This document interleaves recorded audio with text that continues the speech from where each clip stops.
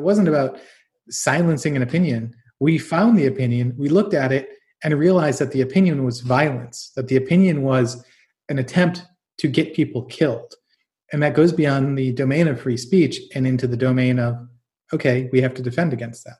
You are listening to Made of Human, also known as the Mopod, a podcast hosted by Sophie Hagen, who is a Danish comedian. Mopod, trying to find out how to do life. Mopod, but it turns out nobody knows. Mopod.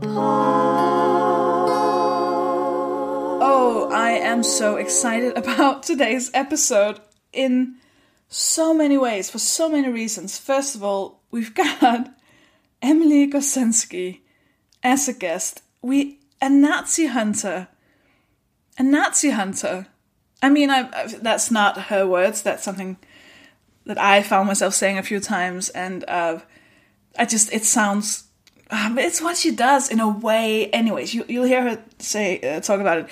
I feel myself being a tiny bit nervous recording this because at one point she said that there were many people listening to everything she did, like high up in organizations and stuff. So now I feel like maybe the Nazis will judge me for how I deliver this intro and outro. Anyways, screw it. I am just so excited we have Emily Gosensky on.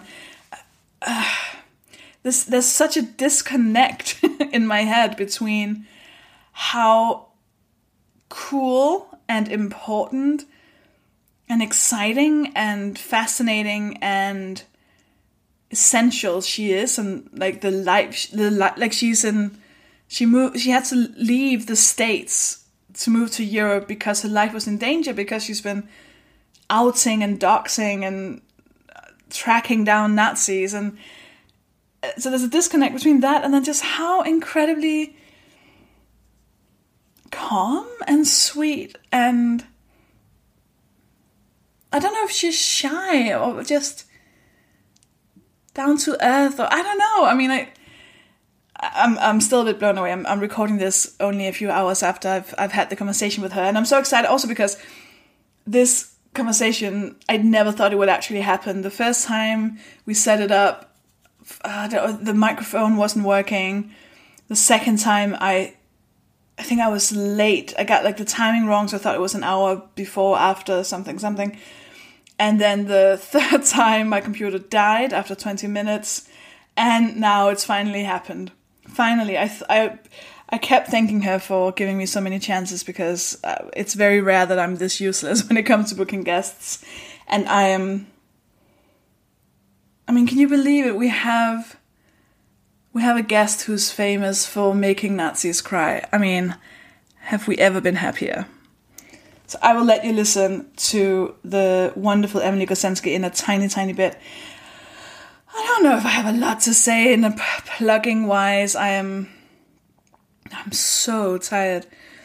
I'm doing another online show soon. I'll just check on my website what I'm up to. I'm recording this a bit in advance, so honestly, I don't really know what I'm doing at the time of you listening to this. But hey, why not go and take a look at my website? There might be something I've just announced that's really exciting. I think like the week in which I am recording this, I have like 4 big announcements, and I'm building a new project, and it's all a lot. But also, I've just really been enjoying you. I've really been enjoying you. Like I feel after the 200th episode, where I got to sit and think and talk about the podcast and what it means to me and what it's done, and it's just it's given me like a new, I don't know, appreciation for what this is. I don't know. Maybe I should stop saying that I'm going to try and not be wanky, because I'm always wanky on this one. You know what? Why don't I just let you listen to this? I have some more stuff to say after the chat that I need to say afterwards. But I don't think you need to know much more. We've got a Nazi hunter on. And I have so much to say. I'll say it at the end. Okay, you know what? You just sit down or do whatever. You don't have to sit down. do whatever you want to do, and enjoy this chat that I had with the incredible Emily Gorcenski.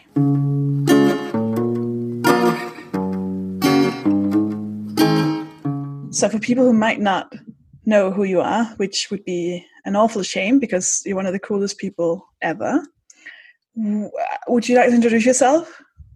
Sure thing. My name is Emily Gorcenski. I am many things. I work as a data scientist, but I'm also an activist and somebody who studies and tracks modern white supremacy and hate movements. I'm a technologist. I'm a hockey player. All sorts of things. So I don't know. What does it mean to be something or somebody? Wow, that's big. That's very big from the very beginning. I think one of the things that when I was reading about you, a lot of places it said that you were a person who is known for making Nazis cry. Where does that stem from? That is true. So as a little bit of background, I'm from Charlottesville, Virginia, or at least I spent 10 years living there. And of course, Charlottesville was the site of the infamous neo-Nazi rally in 2017, where a terror attack happened and the tiki torches and all of that stuff, right? So sort of stuff that was seen all around the world. And one of the neo-Nazis that was there marching at the rally was a man by the name of Christopher Cantwell. And during the tiki torch rally, he pepper sprayed me, along with several other people.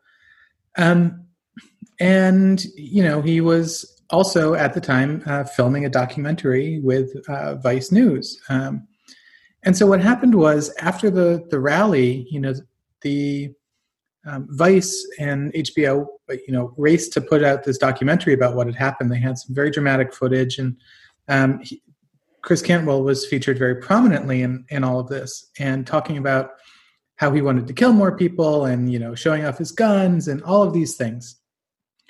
Well, the thing is, I knew who Chris Cantwell was, and I knew that he pepper sprayed me because he posted a picture of himself pepper spraying me as his Facebook header the next morning.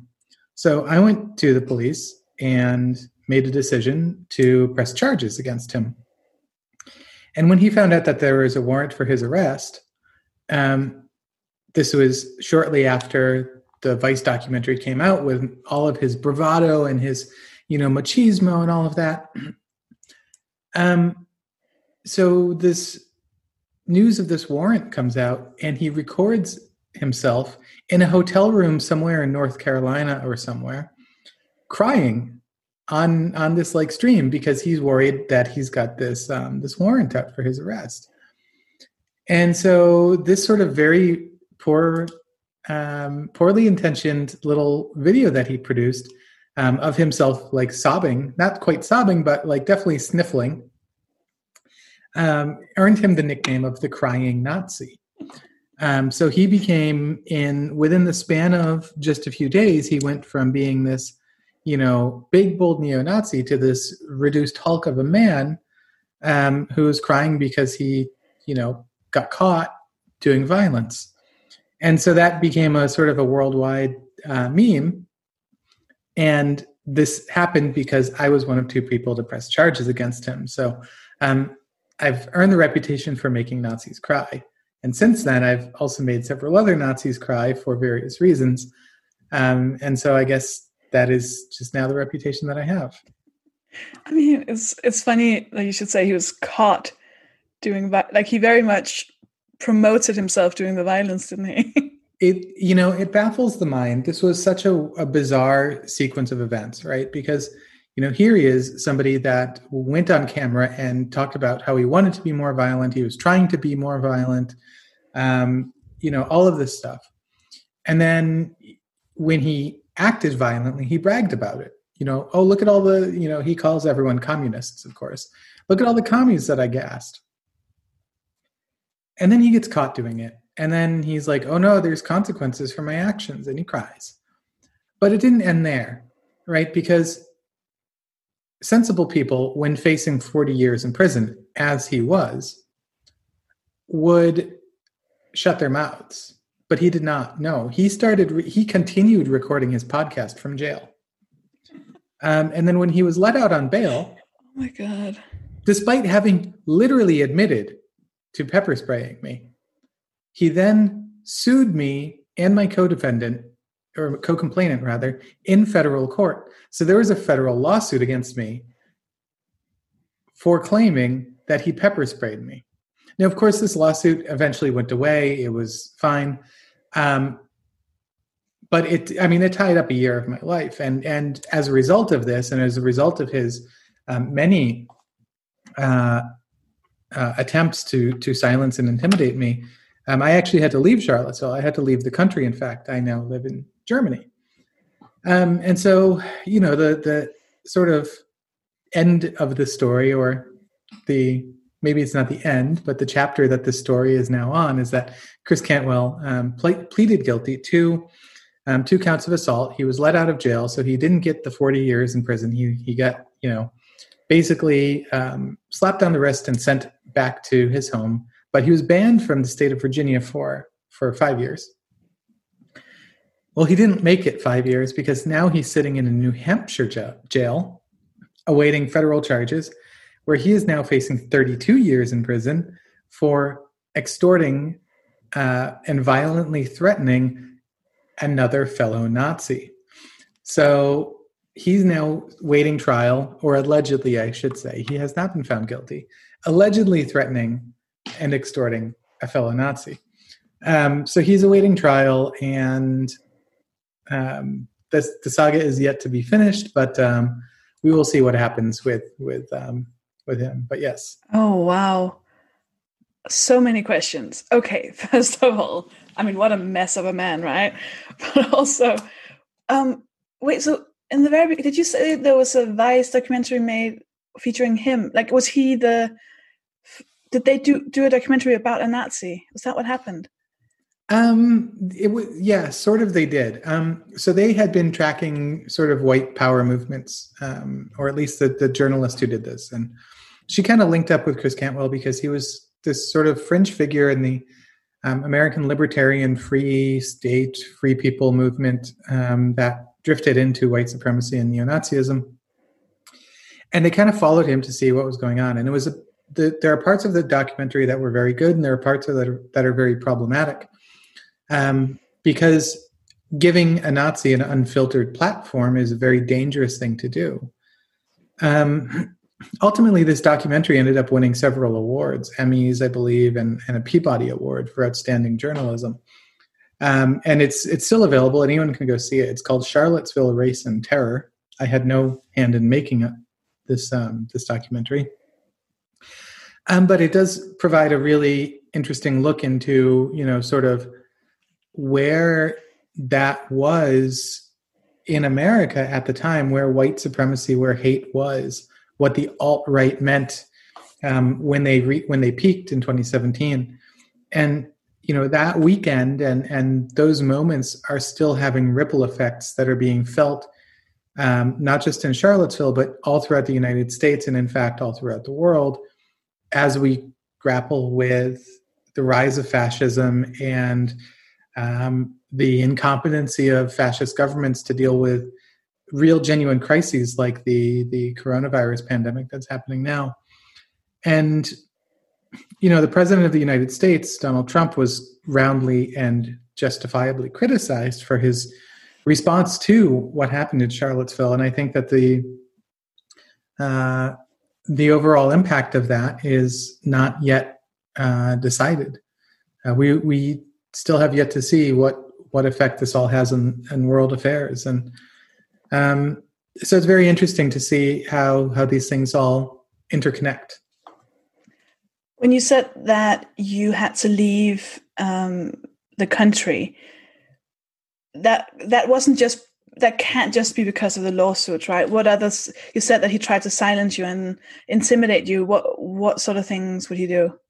Well, he knows, and he admits to knowing that he used to run a podcast, a radio in quotes, radio program for his Nazi listeners, and that was his main source of income. And he would threaten me and write about me and talk about me in his podcast, knowing very well that he had violent followers who would act out violent fantasies against me. And in one case in October of 2017, somebody called a swatting attempt against me. They called the police saying that there was a bomb at my house, that I was threatening my wife. I wasn't even in state. I was like on vacation with some friends. My wife was out shopping when this all happened. And the person who was responsible for this ended up recently, 2 or 3 months ago, emailing me out of the blue to apologize. And in this email, he admitted that part of the motivation for this was because I was taking Chris Cantwell to court. And so very much this is a situation where Chris knew that his followers were violent and that they would do violence against me. He very much tried to get me killed by his actions and his words. Yeah, typical. I was about to say, I don't know if that sounds a bit too soft to say, oh, typical Nazis, but I guess it is. So how did you end up in that day in Charlottesville when you got pepper sprayed? What happened in your life to lead up to the point where you are being tear gassed by a Nazi? Yeah, well, I mean, so I was living in Charlottesville. I owned a house there. I got married there. It was my community. It was where I settled after I finished my university degree, and I was working there. And so when a bunch of neo-Nazis come to your town and they stage what is the biggest neo-Nazi or white supremacist public rally in decades, definitely since the 70s, if not earlier. I think that, you have a moral obligation if you're a free-thinking person to do something to oppose this. And, I'm not a big person. I can't fight on the streets. I'm not going to, I'm not very good at shouting at people, but what I did have was a social media platform. And what I could do was go into the front lines and show what was happening, right? Because we knew that the Nazis were violent and that they were coming with the intent to do violence, and that there was nothing, nobody was listening to us when we said that they were coming to do violence. And so, I went out and I was there to do what I was going to do, which was to live stream what was happening, to act completely nonviolently, and just sort of bear witness to what was going on, to do this in defense of, our Black community who's been routinely terrorized by white supremacists and the police, to do so in defense of my community. I mean, I used to take classes. I was working on a master's degree at the University of Virginia where the Tiki Torch March happened.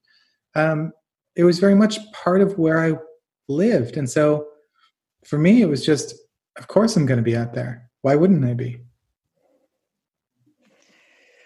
So was he the first Nazi that you started tracking, or were you already tracking Nazis at this point, trying to identify them? No. So, I had been trying to track several of the Nazis that were organizing the rally locally, Jason Kessler and some other folks. Chris Cantwell was barely on my radar. I kind of knew who he was, and I did some research on him because he was a speaker. He was one of the headline speakers for the event. So he was already, you already knew who he was, so you didn't need to track him. Yep. But you'd already been tracking before this. Yeah, I think, we sort of, at least the headline speakers kind of did some work to see, okay, who are these guys? Like, what do they stand for? What are they trying to sell here? I think that's the responsible thing to do. I mean, this was, it's funny that they say, oh, Antifa is all about, suppressing free speech, and they don't want to, see a diversity of opinions, and they're, it's a collective, and they just want to silence you. It's like, no way. Like, we, as a community, did a lot of research on who was coming. We went and read all of their work and looked at their websites and saw their Twitter feeds. Some of us subscribed to their newsletters, right? So it wasn't about silencing an opinion. We found the opinion, we looked at it, and realized that the opinion was violence, that the opinion was an attempt to get people killed. And that goes beyond the domain of free speech and into the domain of, okay, we have to defend against that. So I think, yeah, I mean, it's just, to me, that's just part of living in a modern world full of misinformation and bias and impartial information. Like, you have to do that work. Turns out when you actually do the work and you read what these people are saying, you're like, God, this guy's got to shut the fuck up. Do you think that's why most people don't do it? Like, why most people don't actively participate in protests? And I mean, a lot of people don't even really care. Or do you think one of the reasons is that people just haven't actually read all these, like, I mean, there's a lot of Nazis in the news, but the real, like, hardcore Nazis, do you think that's the reason why so many people are not out there doing this? I mean, first of all, not everyone can be out there, and that needs to be recognized. I mean, people are, who are disabled or who can't take the risk. They have family to care for, or maybe they're a doctor or a nurse or something, right? We don't want them out there on the front lines. But other people, the ability to stay silent and to disagree ideologically with it comfortably is a privilege. And that, to me, is the main reason, because the minute that you step foot out in the streets, you're giving away privilege. You're giving away the privilege of being able to contentedly disapprove of white supremacy. You're giving away the privilege of aloofness. When you go out there, you put yourself at risk. And I think that that's a hard thing for people to do. It's a very hard thing to give up any sort of privilege. And so I think that that's part of it. I also think that, if you want to interrogate white supremacy, to do so honestly requires you to explore many facets of our systems. And the process of doing so will sort of awaken you to many of the ways that our systems are deliberately built and stacked against anyone that is not a white cisgender abled male in our society. And so the things that give you creature comforts, you have to start being willing in this process to interrogate those things and to open yourself to the possibility that you might find that they need to be torn down. That is also a difficult thing. Why bite the hand that feeds you? And that's the grand trick, right? It's to keep us satisfied enough that we can afford nice things. Certainly I'm comfortable. I work in tech. My wife works in tech. We make a very handsome living. I live in Germany. We still have a home in America. I own all of the furniture that you see behind me, right? This is a nice, easy life. I could shut up, go about my business, and probably would have been a lot safer for it. But to me, that also makes you complicit in that world. It makes you part of those systems that are built to suppress and oppress Black people and trans people and queer people and women, right? And to me, being part of that, silent complicity is the design of the system. And so when you know and you choose to do that, then you are actively working to reinforce that system. And for me, I find that unconscionable. Even as I, have an uncomfortable past myself. I used to be a military contractor. Like, that was not the best thing for me to do. What is a military contractor? I used to be an engineer. I worked on military contracts, so engineering. Contracts. So not quite building weapons, but I'm doing research that may or may not have possibly led to weapons development. We all have to take some time to look at how we fit into the systems that we live in.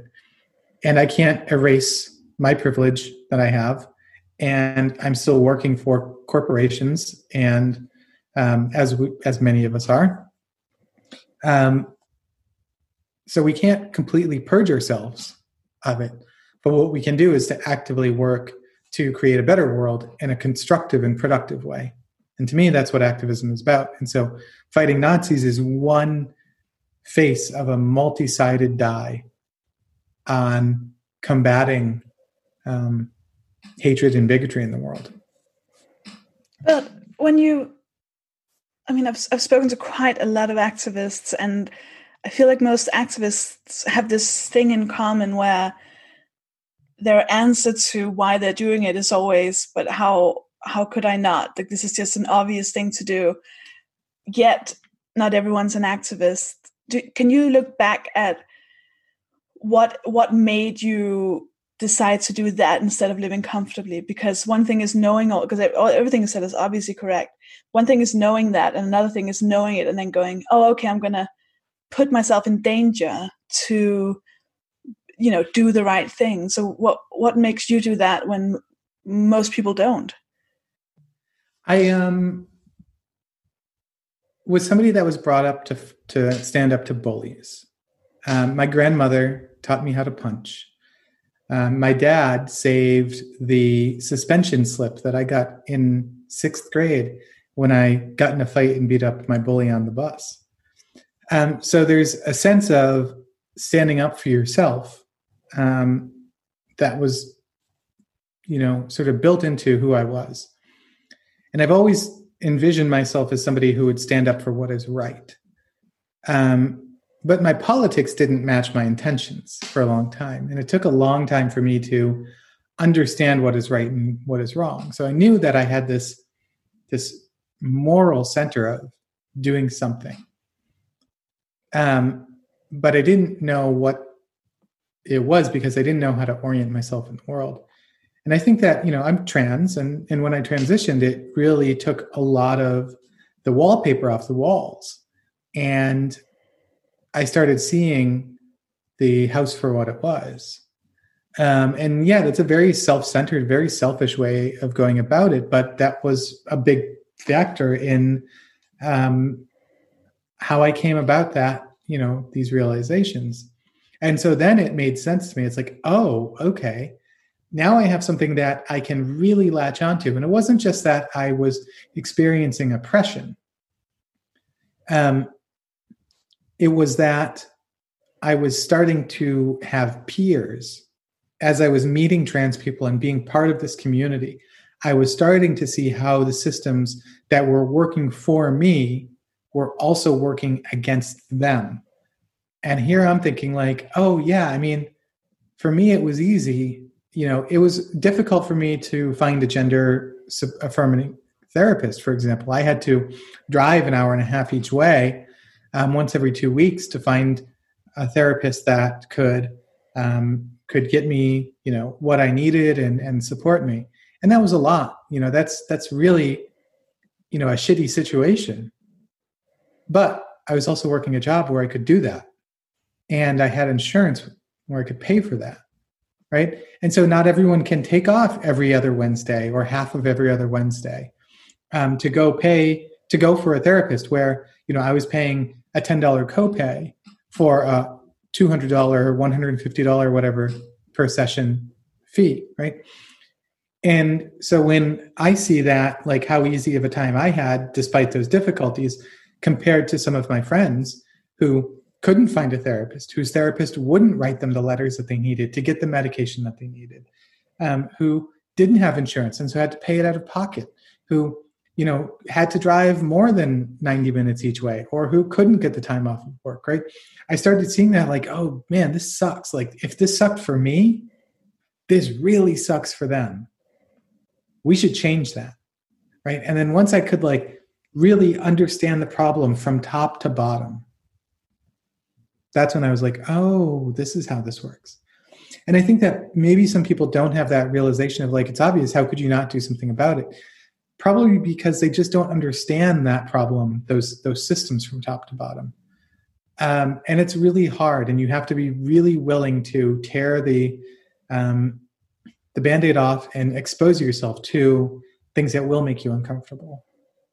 Do you think that they don't understand that system because they haven't had that experience of, like you said, when you transitioned? And I recognize that a tiny bit in that when I was like 21, I became aware of fat phobia. Up until that point, I just sort of hated myself. And then I gained social points by living up to that, by making self-deprecating jokes or, constantly being on a diet to prove that I was a good fatty. And, it wasn't until I realized what was actually happening and what had happened to me my entire life that I, like, almost as you said, like, it opened up all these other, like, oh, this is how the world works.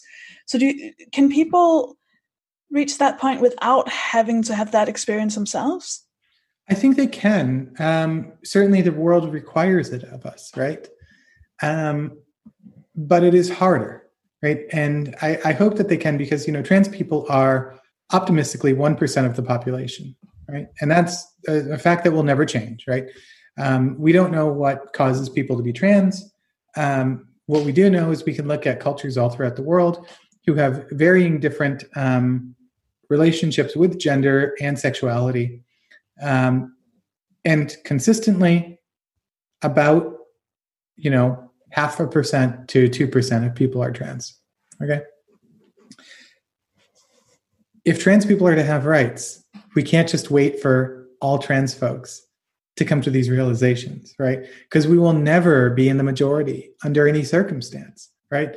I mean, if trans people become the majority in the world, some awful calamity has befallen the world. And so I do hope that people who do not experience it firsthand can open themselves up. And yes, it's helpful if you have friends and you see the struggle, or family and you see the struggle. Those things are important. But I think that we have to orient ourselves around an intention and a goal. And if your goal is equal rights for all, then it's very easy to look at a wide spectrum of opinions on how to get there and what there looks like, right?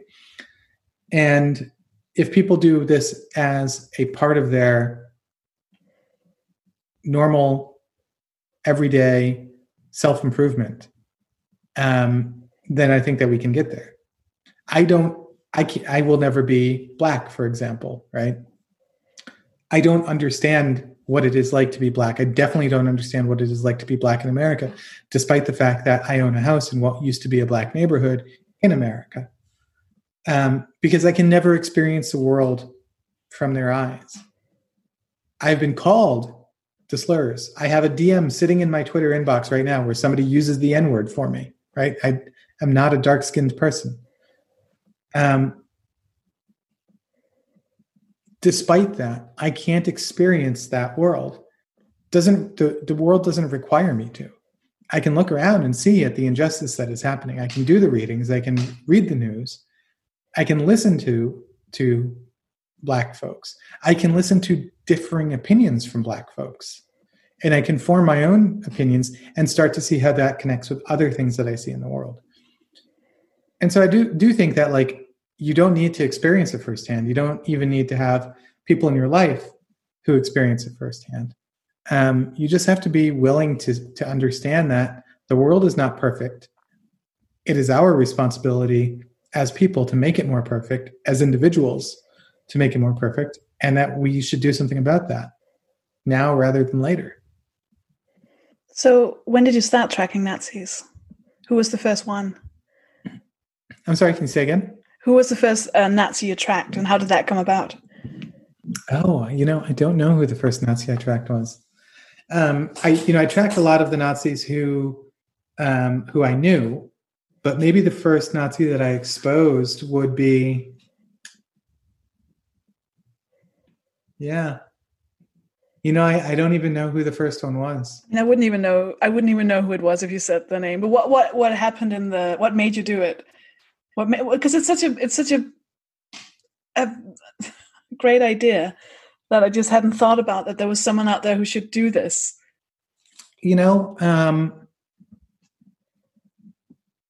I think there are a lot of things that led to it, but what really struck me about what happened in Charlottesville was the Nazis all came in. They did an incredible amount of violence. They committed an act of terrorism and somebody died. And most of them just went home and nothing happened. There was no justice. There was nothing. There was no accountability. During the event, the police stood there and did nothing. And so I think that for me, identifying Nazis was about recognizing that the state was never going to help us, that we were on our own. And if somebody was going to hold them accountable and they had to be held accountable, it was going to have to be the people. And so who better to do it than me if nobody else was going to do it? So I did it. I started looking at the resources that were out there, the leaked chat logs and the videos and everything like that. And I started putting together identities. And with that, I was able to identify people who had done things that were wrong, and put names to faces and to actions. And I think that's important work, because what we realize in the process of this is that Nazis are not people, some of them are maybe, but for the most part, they are not people who live in some compound, in the South somewhere and, shave their heads and stomp around in Doc Martens and throw, Hitler salutes or anything. Nazis were normal people with everyday jobs. They weren't all poor, as the common trope of white supremacists goes. Many of them were upper middle class, wealthy, good education, college educated. And to me, that was like, okay, this needs to be part of the discourse, because we need to show that it's not about poverty. It's not about, economic anxiety or whatever. It's not about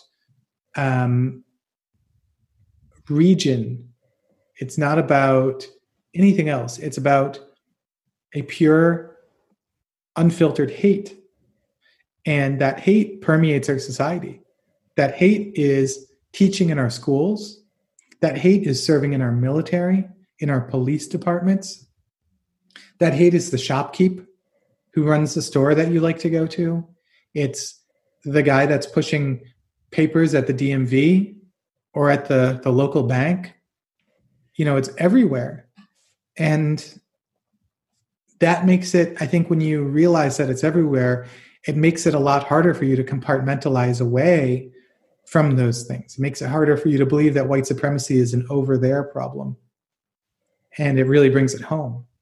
And I think that's been important work that I'm proud to be doing. And, I'm not the only person doing it. A lot of people are doing this work. And so I think it's the most important work I've ever done in my life. So what happens when they're outed? So you put out the information and then it's just out there. Then what happens? Do they lose their jobs? Were they all secret Nazis and their families and bosses and stuff didn't know? Or what's the consequences? Yeah. In many cases, yeah. In many cases, families found out, jobs knew, employers found out, lots of people were fired. Some of them, some of the people I exposed have been arrested. Some of them were thrown out of the military. I exposed one dude a week before his wedding, and his dad called me, fairly upset after that. It's like, sorry, dude, I didn't make your kid a Nazi. Don't blame me. Some of them have apologized. Some of them have recanted. Some of them have admitted to being in the wrong, and that's good. We want those people to leave these movements. So it varies, but I think, what you do is you boil down the people who want to be in this movement safely, which has two effects, one positive and one negative. The positive effect is that it shrinks that movement, reduces their numbers, and makes it much harder for them to recruit and grow. The downside is that the people who stay are the diehards. They're much harder to get out. They're much more likely to be violent. Therefore, the average violence in the group tends to go upwards. So this strategy needs to be met with other competing strategies. You can't just say, okay, we're going to expose all the Nazis and it's fine. There's other strategies to stopping Nazis that need to be done in conjunction with this. And so this is one part of a multifaceted fight. I think that's really it. I'm going to make a comparison that might be absolute shit. But so we're talking about sort of the realization that you had after you transitioned, which was that, oh shit, now I can feel this on my own body that the world is against, like what it feels like when someone is discriminated against. Is there a comparison to make about what these Nazis who felt safe and then they realized that there were consequences and then they realized they were wrong? Is there something in that of having your eyes opened and realizing?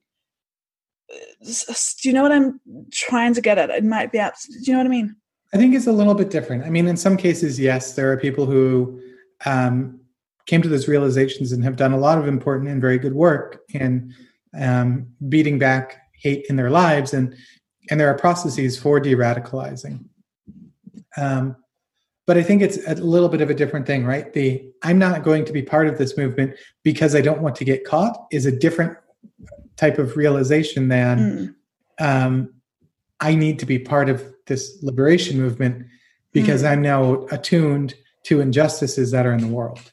Those are two different things. Of course. I was just hoping that when the consequences, maybe that's too optimistic. I was just hoping that when they had consequences, that made them realize that they had been wrong and they didn't want to be part of the group because they now wanted to do good. But that's probably... Yeah, I don't have a lot of evidence of that. No.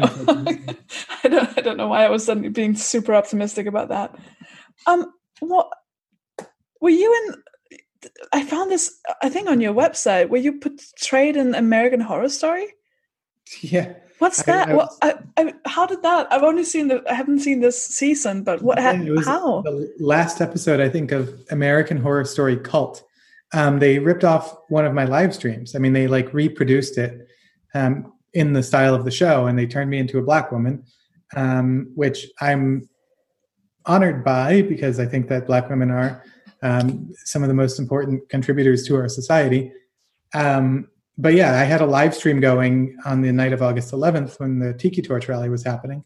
There was a very dramatic moment during that live stream when I was like kind of crying into the camera. And they like literally reproduced that. And I mean, they used my exact words at one point. And they didn't tell me about it. They didn't reach out. I didn't get paid for it. So, but that's my claim to fame. That's so strange. So you just found out because you were randomly watching American Horror Story and then...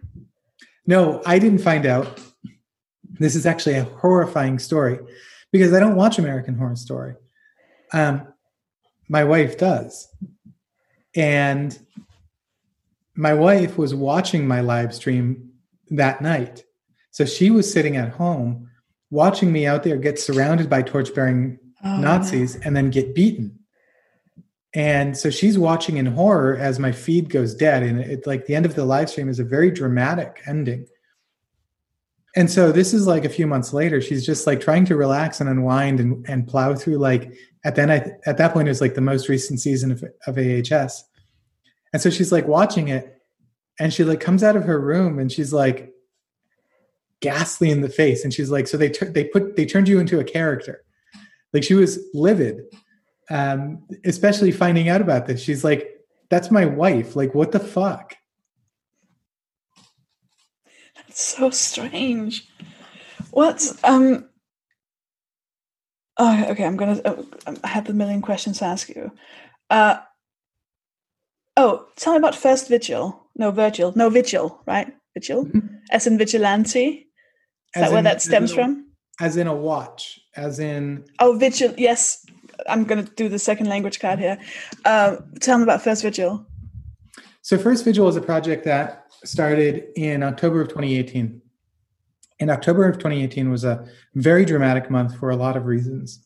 In the US, there were a number of incidents pertaining to white supremacy. There was the Proud Boys, which is sort of a far-right, not quite white supremacist, but also not white supremacist gang in the US.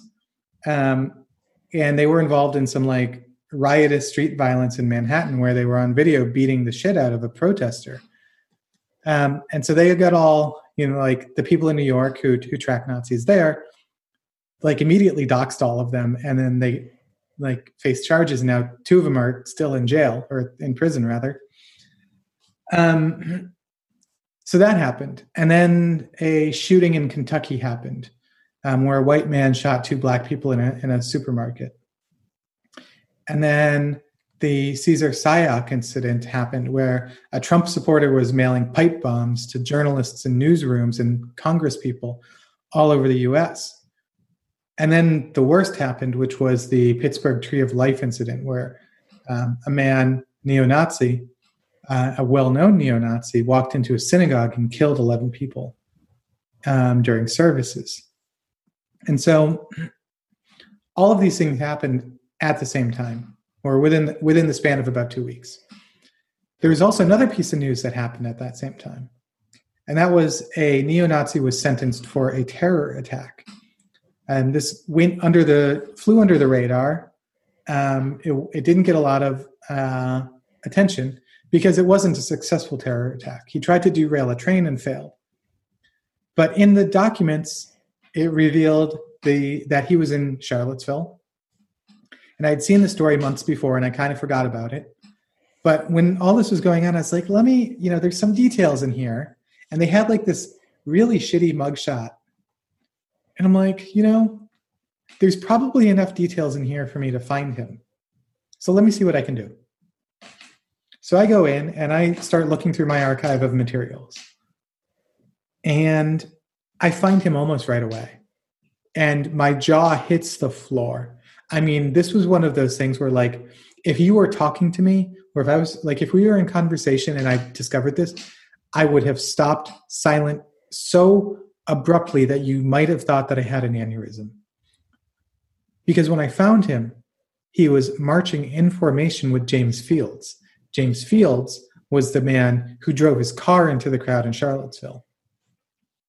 So here's a guy who was convicted and sentenced for a terror attack, marching in formation with another guy who at the time was still on trial for a terror attack. And so now you start saying like, this is a lone wolf attack. I'm sorry, but you know what you call 2 wolves next to each other? A pack.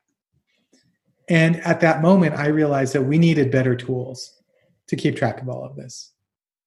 So I built one, and that's where it started.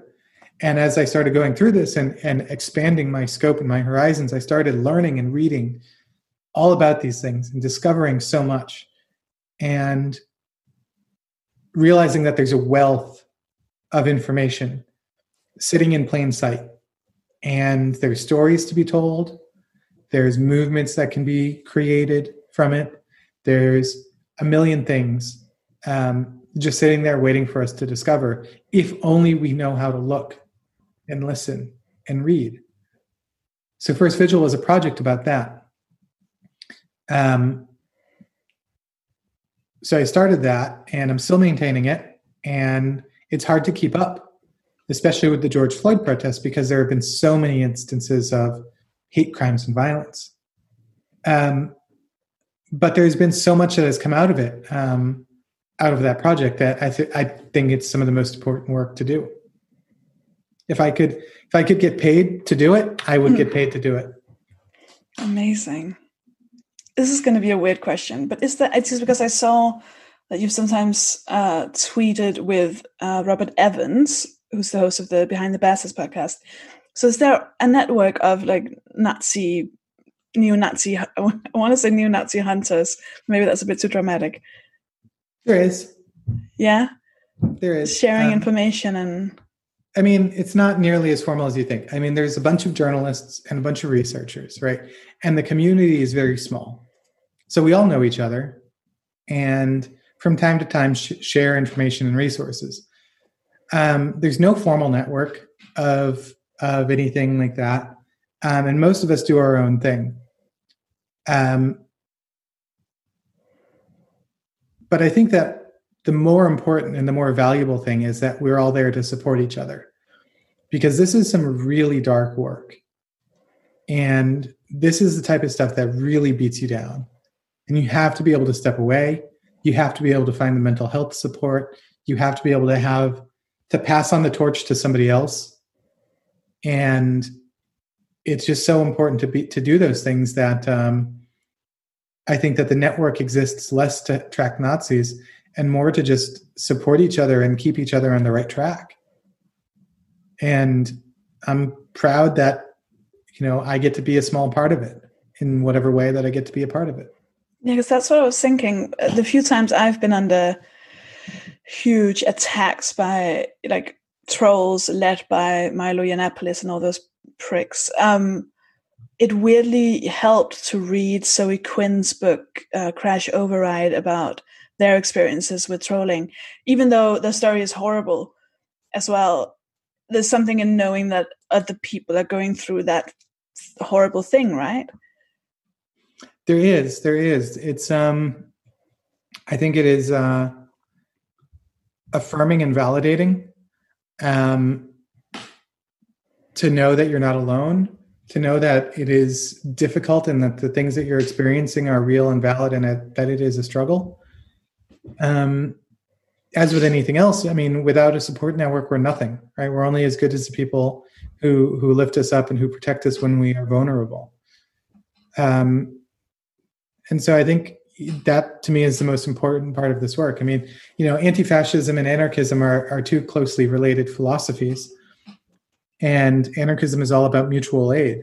And what is more in the spirit of mutual aid than uplifting the people who protect you and protecting them when your time comes.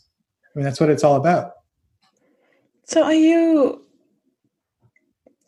I wanted to ask if you were scared, but I think I'd rather ask you how your relationship with fear, because you seem and you come across as fearless.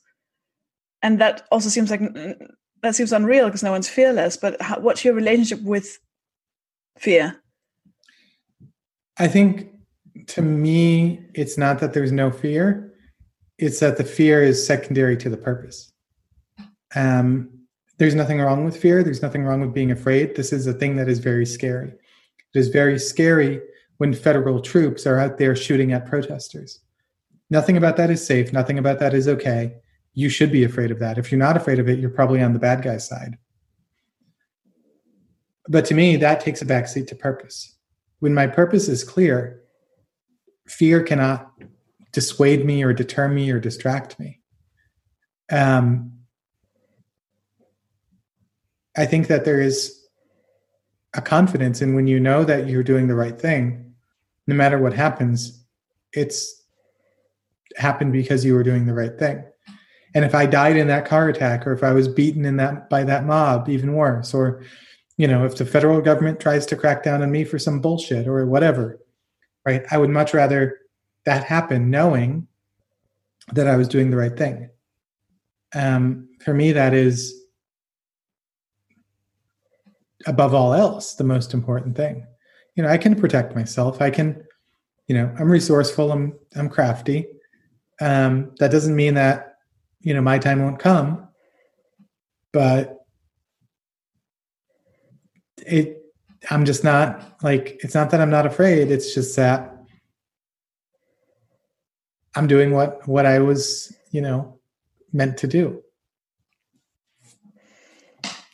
So what do we need to do? What can we do? The most sort of, well, so I spoke to, I believe it was Vidya Ramalinga. I don't know if you know her.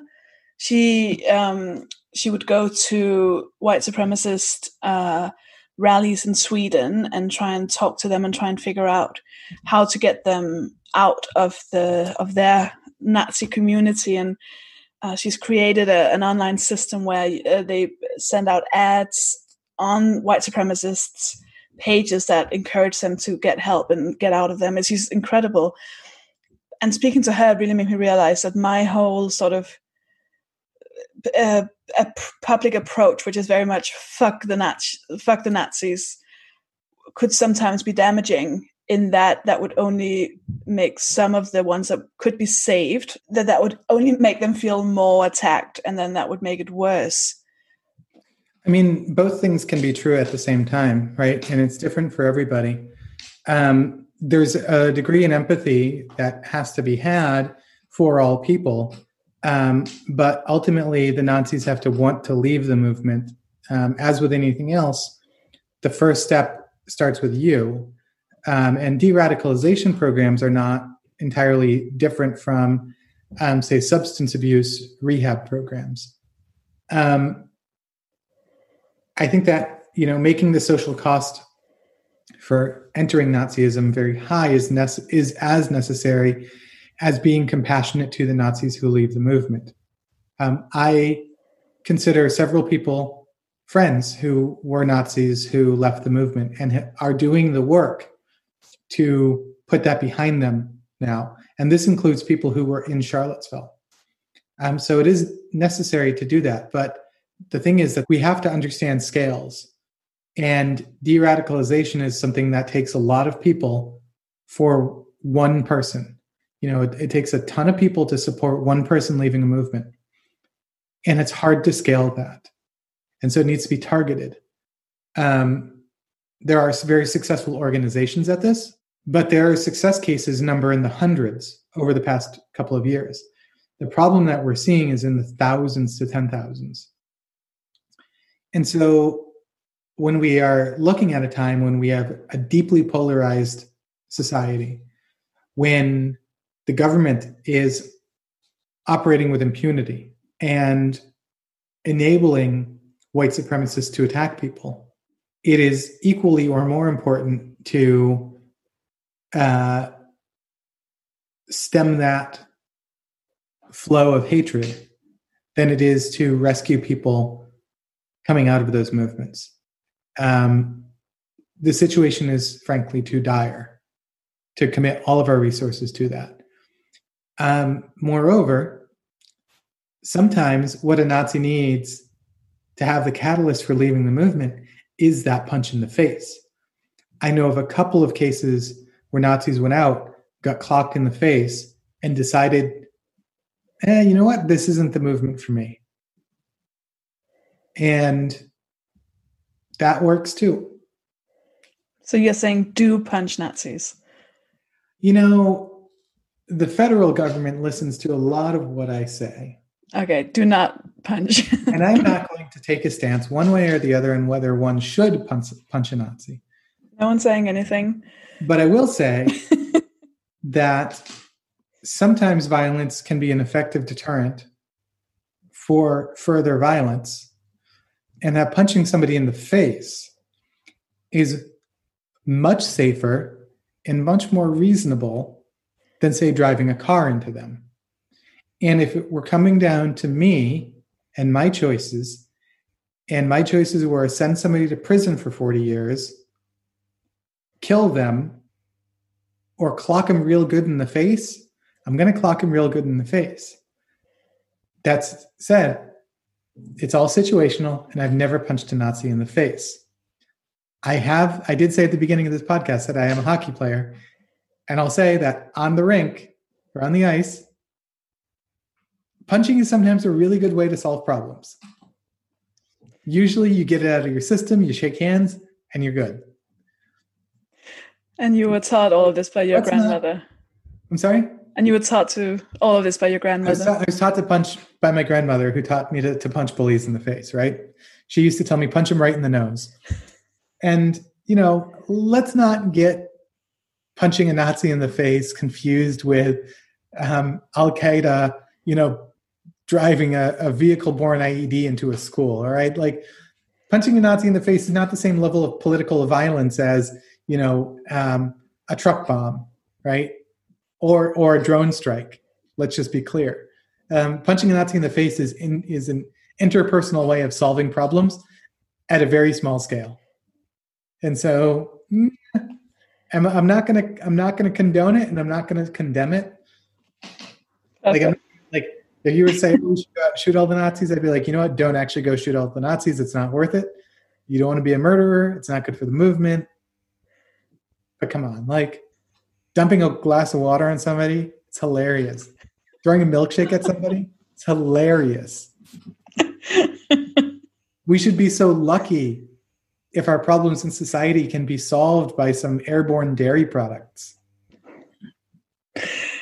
I usually have to choose between things that the guest has said and then choose a title from that. And there's about 400 good ones from everything you've said. I want to hear everything you have to say forever. So, but we don't have forever because you have a life and I should also be having one.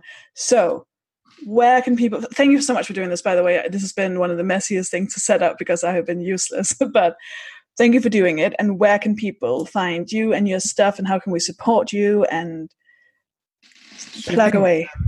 I am at Emily Gorsensky on Twitter. That's the easiest way to find my normal day-to-day bullshit. But my projects are First Vigil, first-vigil.com. I also have two other sites that are a little bit different in nature. One is called When They Came Down, all one word, whentheycamedown.com. It's tracking some of the statues that have been toppled by protesters and other means in response to the George Floyd protests and other events.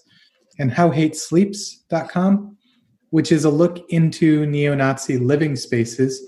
Some of the neo-Nazis that have been arrested and tried with crimes and convicted, many of their court documents include photographs of their living spaces.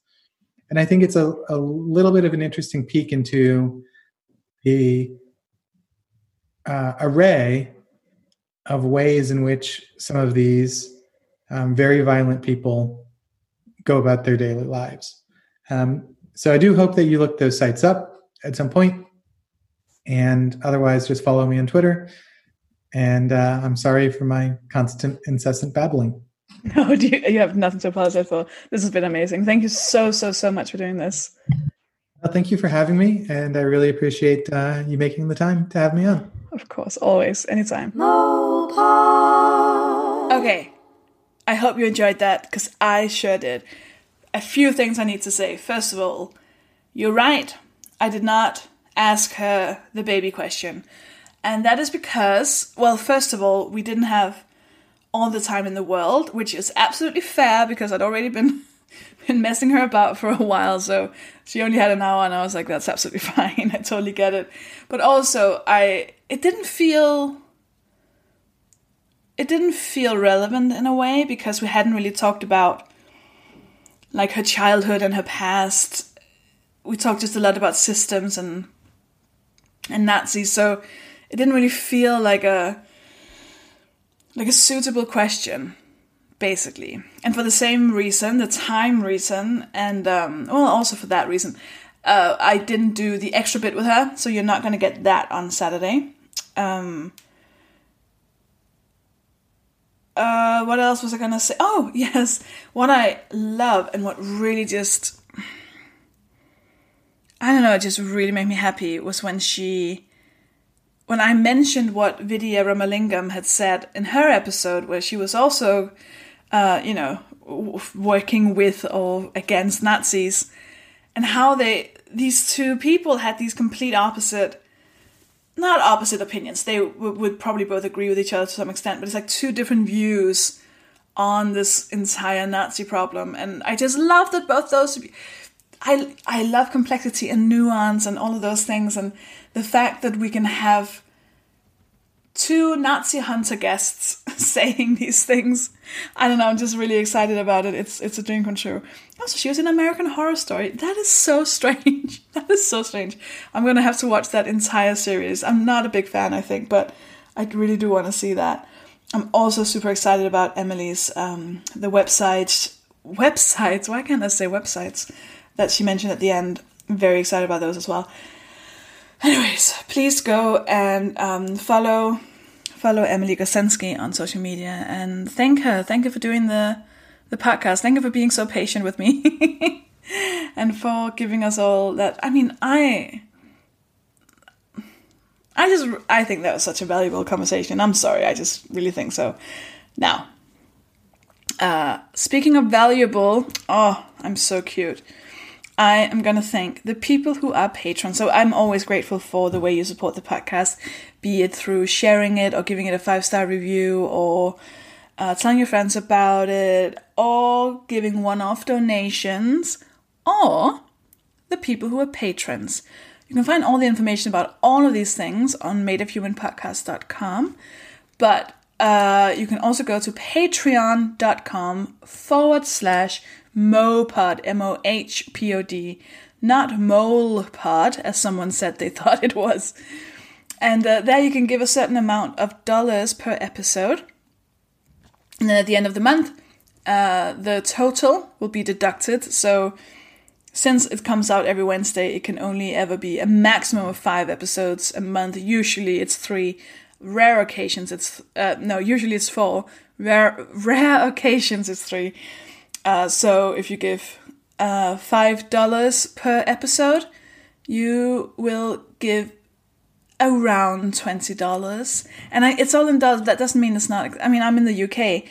The dollars thing is quite annoying, but go to like a currency thingy, and I think the dollar is I think the pound is a bit lower than a dollar. I don't know. Google it. It's around the same-ish. Anyways, I am not a financial genius. I'm only a genius in many other ways. Now, if you give $5 or more per episode, you become one of the cool kids, one of the real cool kids who get their names read out loud at the end of the episode, who gets me to butcher their name at the end of the episode. And at the time of recording, these are the people who have been kind and generous and wonderful enough to do that. So I want to say a massive, massive thank you to Andrea Papillon, Andrew January, Andy Walker, Anya Knobloch, Anne-Marie Hepburn, Aretha, Autumn Blue Sky, Bamboo Bandit, Barry Norton, Beth Payton, Bethany Dahlstrom, Caitlin Catporsay, Cherry Winter, Christine with a Y, Claire Fletcher, Dan Rushton, Danny Beckett, Danny Riferschi, Danielle Johnson, Dieter Brøndberg Jensen, E.L., Emily Bindi, Emma Perangi, Felicitations, Vanelladon Privacy, Saurus Aurora Teratops, Galway Cass, Georgia, Gillian Davidson, Grace Ann, Hannah Paul Smith, Hannah Rose Tristram, Harold Van Dyke, Harry Minot, Helen Jarena, Helen Jermack, Hee Holly Ritchie, Isabel Johnston, Jen Boyle, Jenny Kratz, Josie, Catherine Norton, Kathleen Goodmanson, Catherine Williams, Kathy, Draxelbauer, Katie Hatfield, Katrine Pedersen, Kirsten E., Kirsten Davison, Chrissy Nicholson, Laura Ingman, Lillian Harry French, Hunkered in the Bunker, Lindsay Boshniak, Lola Phoenix, M. Dash, Maeve Houlihan, Maury Fraser, Megan Roberts, Paul Swell, Perpetual Emotion, Phil Scordis, Pierre Feneux, Rachel Ray, England, Rachel Fairley, Rachel Phillips, Ragdoll, Rian Rivers, Robert Knowles, Robin Cabba, Rowan Pierce, Samantha Jolie, Sarah Ellett, Sarah Plumer, Simon James, Sophia Ramsey, Susie Tyler, Victoria Greer, Victoria Layton, and Zoe Stephenson. Did I do that quicker than I usually do? I felt quite, it was almost like I was rapping your names. No, it was not. Don't say that. I am not cool enough to even say that. Okay. You are so wonderful. Thank you for keeping me going.